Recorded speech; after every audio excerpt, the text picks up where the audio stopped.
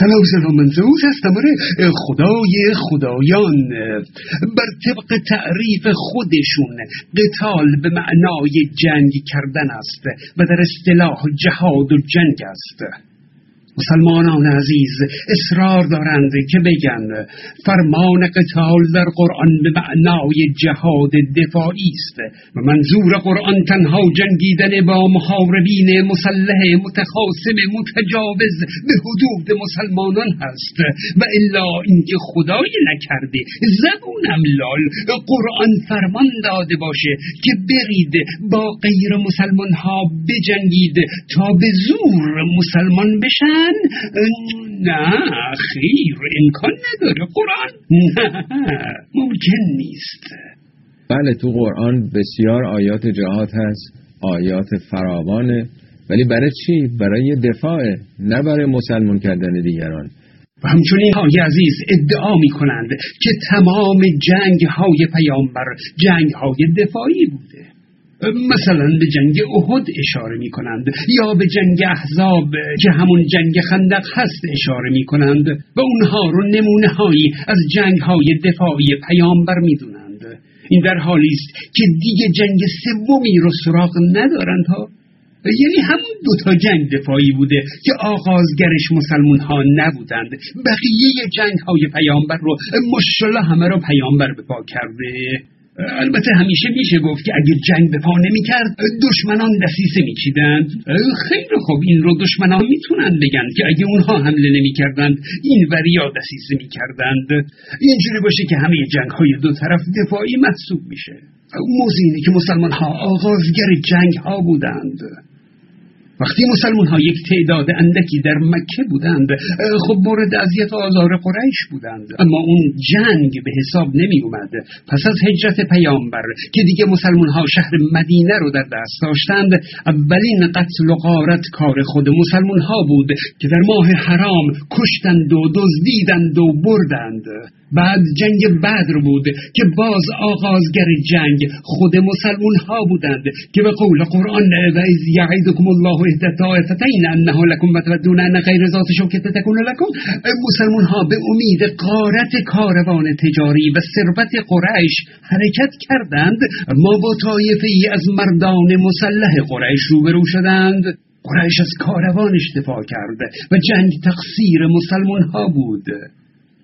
بعد از اون هم جنگ بنی نذیر، جنگ بنی قریظه، جنگ بنی مصطلق، جنگ خیبر تا فتح مکه و بعد از مکه همه رو مسلمون ها به پا کردند و آغازگر جنگ بودند، بجز همون دوتا جنگ احد و جنگ خندق که قریش میخواست از مسلمون ها انتقام بگیره.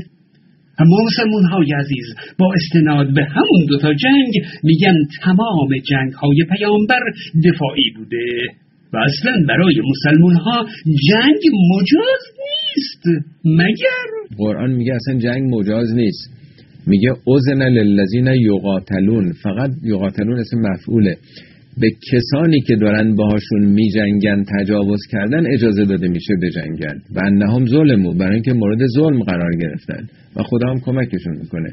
یعنی اصلا جنگ مجاز نیست در قرآن. اذن للذین یقاتلون و انهم ظلموا، به کسانی که جنگ بر آنان تحمیل شده رخصت جهاد داده شده است، چرا که مورد ظلم قرار گرفتند. خودشون میگن این آیه پس از هجرت اولین آیه در مورد جهاد هست، یعنی اون موقع که هنوز اسلام قدرت نداشته و تازه پا گرفته. یعنی استناد مسلمان ها به اولین آیه در مورد جهاد هست، چون آیات بعدی در مورد جهاد دیگه خرابند، دیگه برخلاف این آیه فرمان به جنگ و قتال میدن با کافر و با مشرک و با اهل کتاب و با همه غیر مسلمان ها.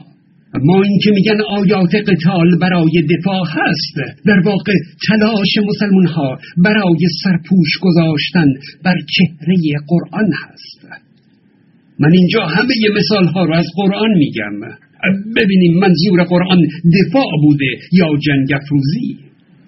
خب قتل به معنای کشتن هست، نه جنگیدن، و قاتلو به معنای جنگیدن است، نه دفاع کردن.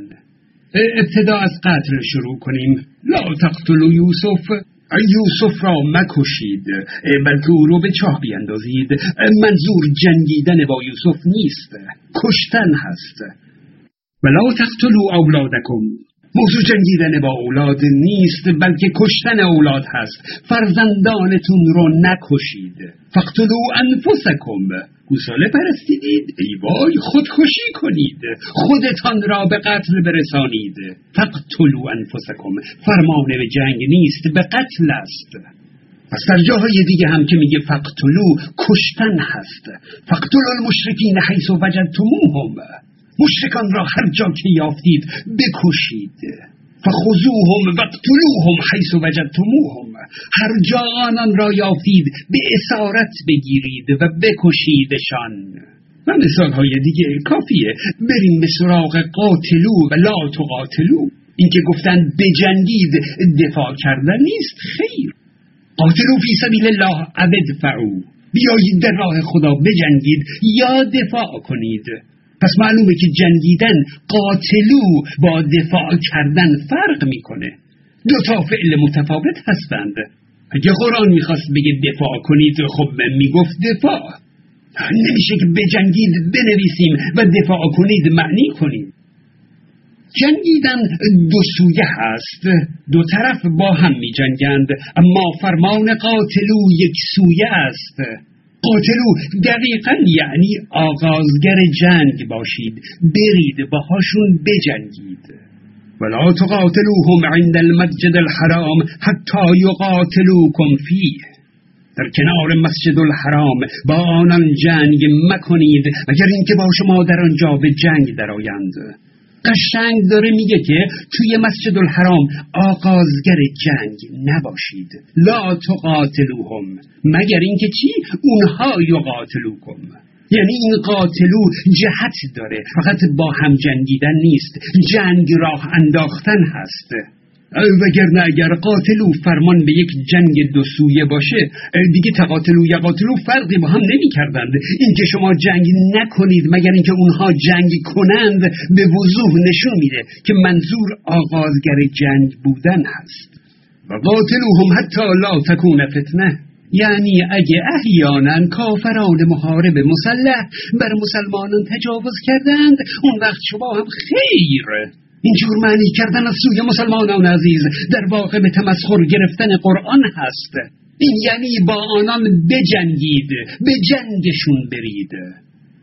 و اون آیه‌ای که داعش به خوبی به اون عمل کرده، یا ایها الذین آمنوا قاتلوا الذین یلونکم من الکفار ولیجدوا فیکم غلظة، ای کسانی که ایمان آوردید با کافرانی که مجاور شما هستند کارزار کنید و آنان باید در شما خشونت بیابند. و علموا ان الله مع المتقین، معنی متقین هم فهمیدیم چیه؟ نشون دادن چهره خشن از اسلام. به این آیه قرآن دقیقاً سرمشق داعش بود. اما حالا قرآن چرا گفته برید آغازگر جنگ با کفار، با مشرکین و با اهل کتاب باشید؟ خود قرآن دلایل خودش رو میگه، خیلی نمیشه بر اونها سرپوش گذاشته. میگه و قاتلوهم حتی لا تکون فتنه، با آنان بجنگید تا دیگر فتنه ای نباشد. این هم دلیل جنگیدن، عالیه. اما فتنه نباشد از نظر قرآن یعنی چی باشد؟ و یکون الدین لله، و دین مخصوص خدا شود. فتنه نباشد یعنی این، بجنگید تا دین مخصوص خدا شود. مشرکان را هر جا یافتید بکشید و آنان را دستگیر کنید و به محاصره درآورید و در هر کمینگاهی به کمین آنان بنشینید. چرا کمین کنند، محاصره کنند، دستگیر کنند، بکشند؟ پس اگر توبه کردند و نماز به پا داشتند و زکات دادند، راه برایشان گشاده گردانید. پس موضوع نماز خواندن و زکات دادن هست.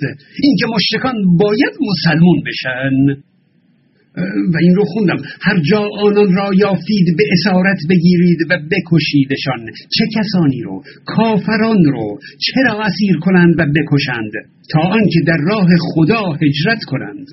پس اگر روی برتافتند، هر کجا آنان را یافتید خلاصه بکشید. یک کافر که خدا رو قبول نداره چجوری در راه خدا هجرت کند؟ خب بگو باید مسلمان بشه دیگه. اگه مسلمان نشدن میگیرید و میکشید. قاتل الذین لا یؤمنون بالله ولا بالیوم الاخر. به این واضحی قرآن داره میگه با کیا بجنگید و چرا بجنگید؟ با کسانی از اهل کتاب که به خدا و روز بازپسین ایمان نمی آورند. آخه اهل کتاب که به خدا و روز قیامت باور دارند، اونا به اسلام و محمد ایمان نمیارن. با کسانی از اهل کتاب که به خدا و روز بازپسین ایمان نمی آورند و آنچه را خدا و فرستاده اش حرام گردانیدند حرام نمی دارند و متدین به دین حق نمی گردند کارزار کنید تا با کمال خاری به دست خود جزیه دهند. هدف از جنگیدن کاملا روشن هست. اهل کتاب، مسیحیان و یهودیان اگه مسلمون نمیشن باید با خفت و خاری جزیه بدن. موضوع گرفتن اموال هست. او این حرفا رو که اهل کتاب تحت حمایت سرزمین اسلامی هستند مسلمان ها زکات میدن، اهل کتاب هم به جای زکات جزیه بدن و مقدار جزیه از مقدار زکات هم کمتره. این حرفای بی ارزش و فریبکاری ها رو کنار بگذارید. این احکام قاتلو و جنگیدن برای اون مردم اهل حکومت اسلامی هستند نیست. اونا که جنگیدن نمیخواد. این برای سرزمین های غیر اسلامی هست، از قبیله های یهودی عربستان تا ایران و روم و مصر که اعراب مسلمان به سرزمین اونها تجاوز کنند تا اونها مجبورشن یا مسلمان بشند یا با خفت و خاری جزیه پرداخت کنند و یا کشته شوند. جزیه هم با زکات قابل مقایسه نیست. زکات به بعضی کالاها تعلق میگیره، اون هم مثلا در حد 1/40 اون کالا باید زکات بده. اما در جزیه هر چقدر مسلمان ها دلشون میخواد تعیین میکنند. مثلا در جنگ خیبر که پیامبر علاوه بر غنایم فراوانی که برد از یهودیا جزیه گرفت، هر سال نیمی از کل محصولشون رو برمی داشت. فرمان قاتلو در قرآن برای مسلمان کردن به زور شمشیر و برای گرفتن اموال سرزمین های دیگه هست، با جنگ و کشتار و یا با تهدید به جنگ و کشتار. فیسبوک من رو هم فراموش نکنید. من زئوس هستم.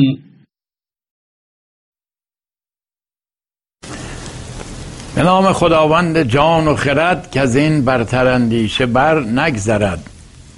باز هم جناب زئوس خدای خدایان افاداتی کردند درباره جنگ و قتال در اسلام. این موضوع کهنه است. مدت‌های مدید اشخاص مختلف صحبت کردند، چه در ایران چه در خارج ایران. جواب‌های متعدد هم داده شده، در کتاب‌های مختلف پاسخ دادند مسلمان‌ها. مشکل قضیه این است که آیانی که در این قضایا وارد شدن مفسرین قرآن نیستن. ترجمه ها رو نگاه کردن، گاهی در خواندن حتی آیات مرتکب غلط و اشتباه میشن. و عرض کنم که و قبلا هم تکلیف خودشون رو تعیین کردن که هر جور شده باید خلاف اسلام صحبت کنیم و رأی بدیم، نه اینکه منصفانه بخوان با این آیات برخورد بکنن و ببینن خب چه نتیجه میشه از این گرفت. از اینجا شروع شده که فلسفه جنگ در اسلام چیه؟ قرآن کریم در 2 سوره فلسفه جنگ رو گفته که ولولا دفع الله الناس بعضهم ببعض لهدمت صوامع و بیع و صلوات و مساجد. اگر خدا دفع شر عده‌ای رو به وسیله دست دیگه نمی‌کرد، فساد در زمین پیدا می‌شد. در یه جا گفته فساد ایجاد می‌شد در سوره بقره، در سوره دیگه فرموده که مساجد ویران می‌شد، کنیسه‌ها ویران می‌شد. عرض کنم که بنابراین دفاع از آزادی اندیشه مذهبی است. بعد ایشون شروع کردن که مسلمان ها جنگ افروزن، جنگ اونا شروع کردن. من از خود قرآن دلیل میارم. خب آجون شما که از خود قرآن دلیل میاری، میخواهی استنباط بکنی از یه لابلایی آیه‌ای، چرا آیات صریحا نص رو نمیبینی که میگه و هم بدعوکم اول مره، ایشان ابتدا آغاز کردن در سوره شریفه توبه. مشرکین رو میگه چرا از اینا میترسین، چرا باشون نمیجنگین؟ و هم بدعوکم اول مره، اینا آغاز کردن. میگه بله، مسلمان ها در مکه که بودن مورد زجر و شکنجه و آزار قرار میگرفتن، اما اون جنگ حساب نمیشه. یعنی مسلمان ها رو که المعذبین فی الله یا فی سبیل الله تاریخ گفته، مثل این که ابن اسیر در تاریخش میگه عده شکنجه میکردن میکشتن، اونا جنگ حساب نمیشه و اونا صلحه. بعد وقتی که مسلمان ها هجرت کردن، خانه های اینا رو همه رو تصرف کردن، الذین اخرجوا من دیارهم و اموالهم، اینا رو از اموالشون و از دیارشون، خانه هاشون بیرون ریختن، تصرف کردن، افرادشون رو کشتن، نصف شب هم ریختن، خود پیغمبر خواستن بکشن که هجرت کرد. عده‌ای از مسلمان ها از شکنجه ها و اینها فرار کردن، به حبشه هجرت کردن قبل از اینکه به مدینه هجرت بکنن. اینا جنگ حساب نمیشه. یعنی وقتی که نسل کشی یه دسته‌ای میکنن، مسلمان هایی که بینشون پیدا شده همه رو میخوان بکشن و شکنجه بدن و زجر بکنن که اینا مجبور به هجرت و فرار و عده‌شون هم کشته میشن، این نسل کشی ها جنگ حساب نمیشه. اینا که انه صلحه و حق دفاع نمیده به اون کسانی که مورد تعرض و ستم قرار گرفتن. اتفاقا قرآن همینو دلیل برده. شما که دنبال آیات هستی ازاد میگه اذن للذین یقاتلون، که فعل مجهول مضارع هم هست، اجازه داده شده به کسانی که مورد جنگ قرار گرفتن، دیگران جنگ آمدن با اونا میکنن که اینا دفاع بکنن طبعا. و انهم ظلموا، اینم تعلیل شده پشتش، برای اینکه مورد ستم قرار گرفتن. الذین اخرجوا من دیارهم بغیر حق الا ان یقولوا ربنا الله، کسانی که از شهرهاشون، خانه‌هاشون بیرونشون ریختن به جرم اینکه فقط میگفتن رب ما الله، حاضر نیستیم بت پرستی بکنیم. شما که دم از آزادی میزنید، ادیان توحیدی آزاد نیستن، اینا مستثنا هستن. اینا رو بگیرن بکشن، نسل کشی بکنن، جنگ حساب نمیشه، به اونا حق دفاع داده نمیشه.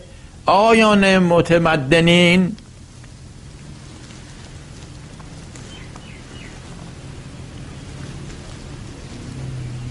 بعد میفرماید که این قاتلو به معنی جنگیدن و شروع کردن جنگه.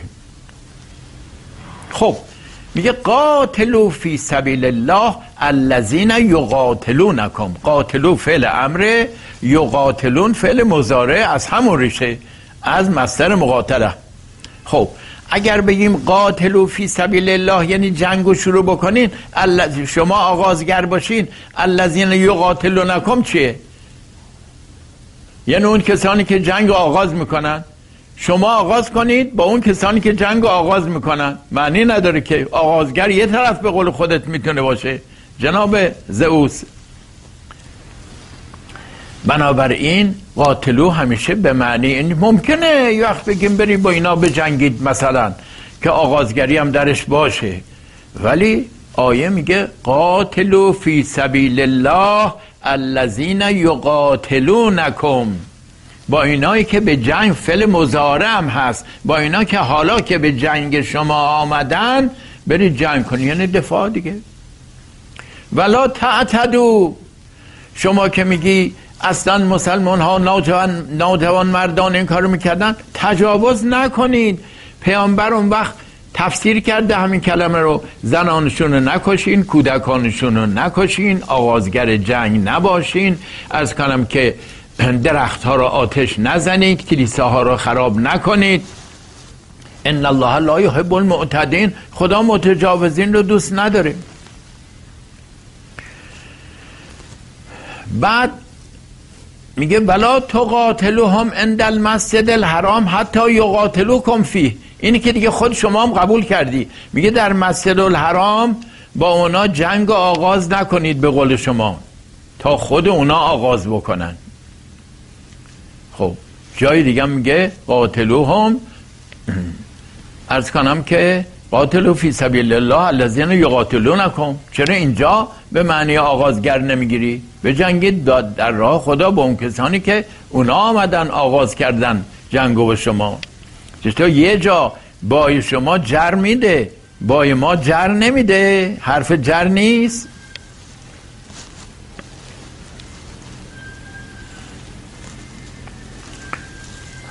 بعد ایشون میفرماید که قاتلوا المشرکین یا اقتلوا المشرکین حیث وجدتموهم. مثل اینکه در فرهنگ ایشون اصلا مراجعه کردن به سیاق آیات قبل و بعد آیات ملاک نیست.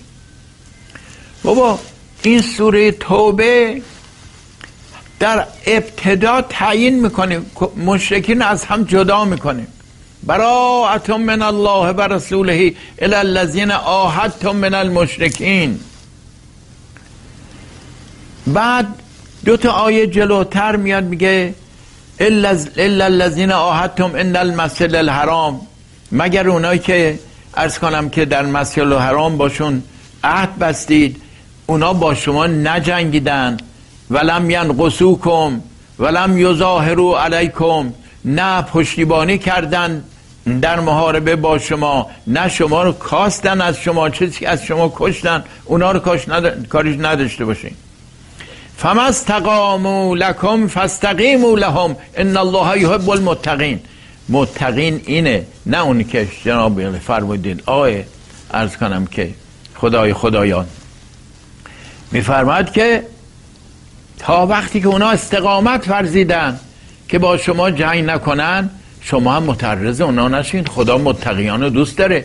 یعنی متقی کسی که تجاوز نمیکنه، متجاوز نیست. بعد میفرمایید که آقا مسلمان ها دو تا جنگ دفاعی فقط داشتن، یکی بدر بوده، یکی احد بوده، یکی خندق یا احزاب. دفاع از نظر شما چیه؟ وقتی که مسلمانانی رو اموالشون رو تصرف کردن، خودشون رو با شکنجه کشتن، وادارشون کردن حبشه هجرت بکنن، باز یه عده رو دنبالشون فرستادن به پادشاه حبشه بگن که اینا رو به ما تحویل بدین.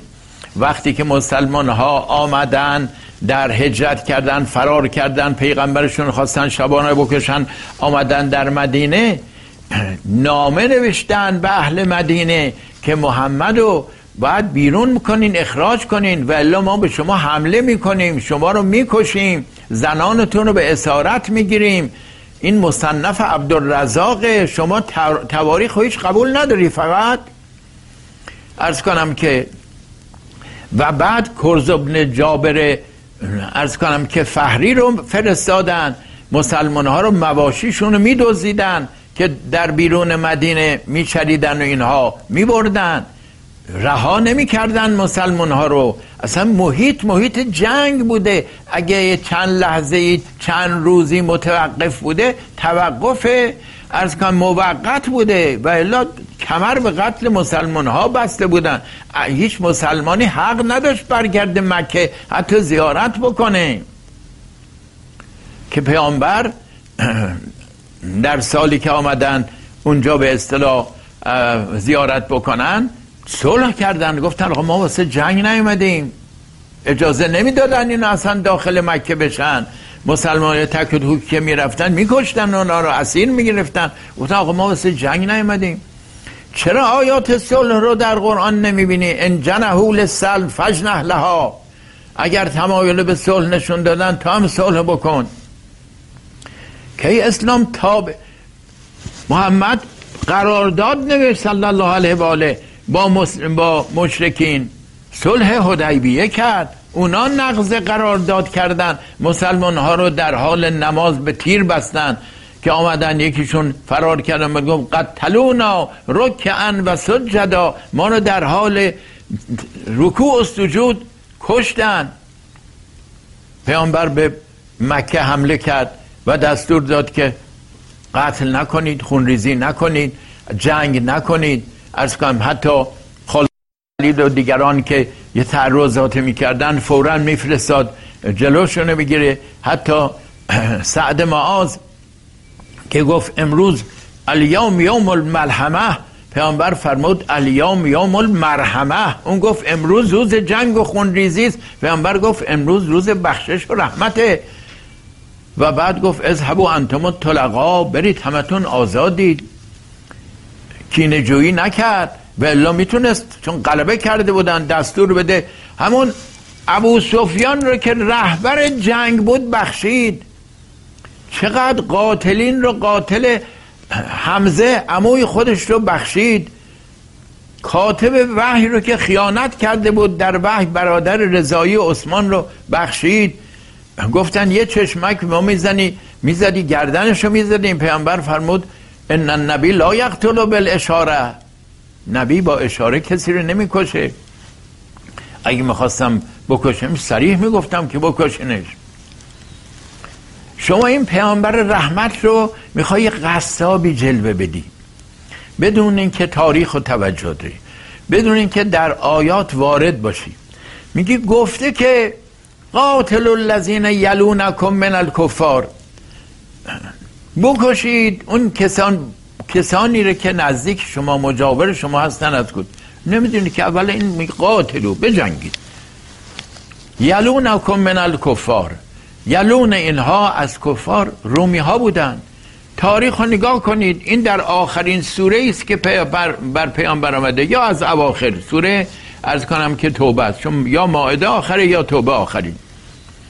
اون وقت رومی ها حمله کرده بودن به قبایلی از مسلمانان که پیمان بسته بودن، اونا رو کشته بودن، رؤساشون رو به دار آویختن، رئیسشون رو. پیامبر دستور حرکت داد. شما دفاع رو چجوری میدونی؟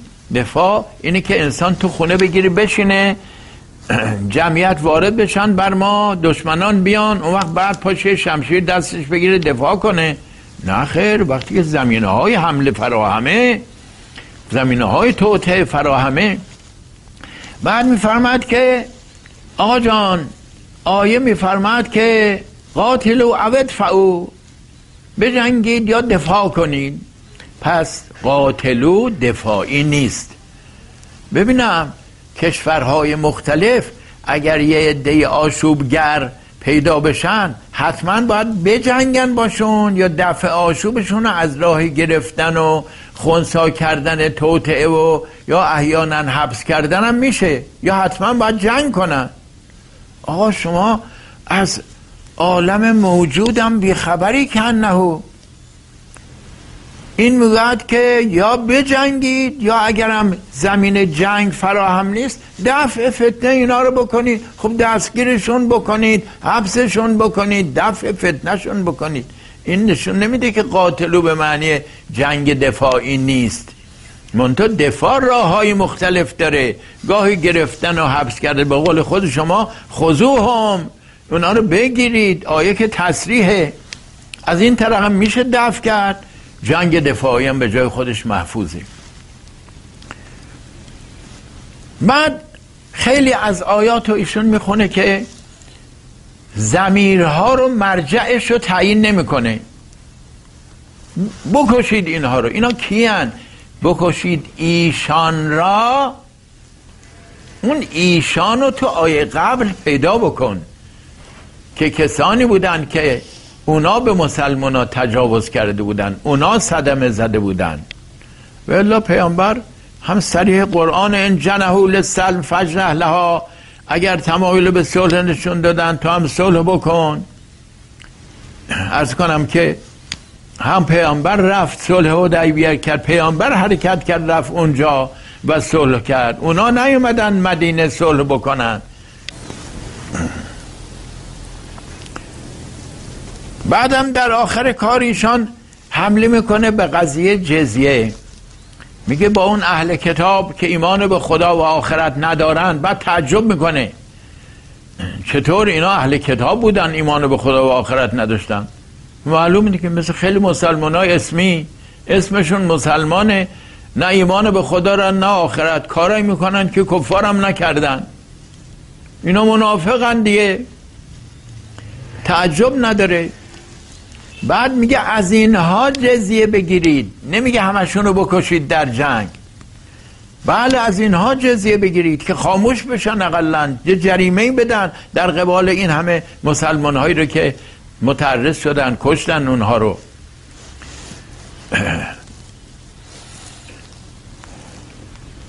و بعد قبول نمیکنه که جزیه یه نوع مالیات سرانه است و از زکات مسلمان ها کمتره و میگه جزیه در همه چیزه.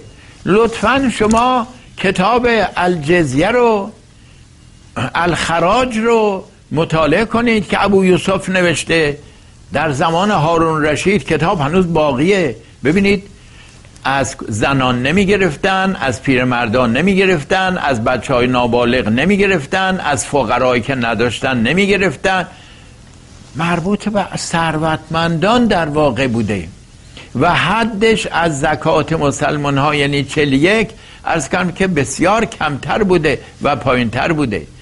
و بعد در قبال اینا دولت بهشون کمک میداد، اینا رو در جنگ ها شرکت نمیداد. برید آقا قوانینشو بخوانید، امتیازاتی برای این قائل بود. حتی مسلمان ها اگر نمیتونستن دفاع بکنن از یه قبیله‌ای که جزیه میداد، جزیه شون رو بهش پس میدادن. نگاه کنین تاریخ گسترش اسلام رو که یه اروپایی نوشته، دانشگاه تهران ترجمه کردن، توماس آرنولد. بریم ببین جزیه رو پس دادن، گفتن ما نتونستیم از شما دفاع بکنیم. این جزیه خودش یه قانون دقیقی بود، عدالت درش رعایت شده بود. یه کلمه جزیه شنیدی و در یه آیه دیدی شروع میکنی حمله کردن. آقا جان در یه دینی که 1400 سال غزالی ها داشته، فخر رازی ها داشته، نمیدونم توسی ها داشته، شخصیت های بزرگ داشته، فقهای بزرگ داشته، بررسی اینا رو کردن، شما یک شبه میخوای راه 1400 ساله بری با خوندن چند تا آیه اسلام و مسلمین رو زیر سوال ببری؟ اینطوری نیست و این آسانی نیست. قضیه یه فرهنگ عظیم و وسیعی است.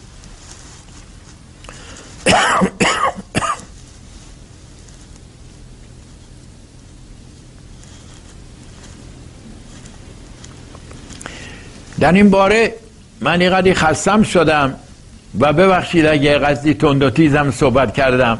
واقعا احساس میکنم که جفا داره میشه، انصاف رعایت نمیشه در حق اسلام.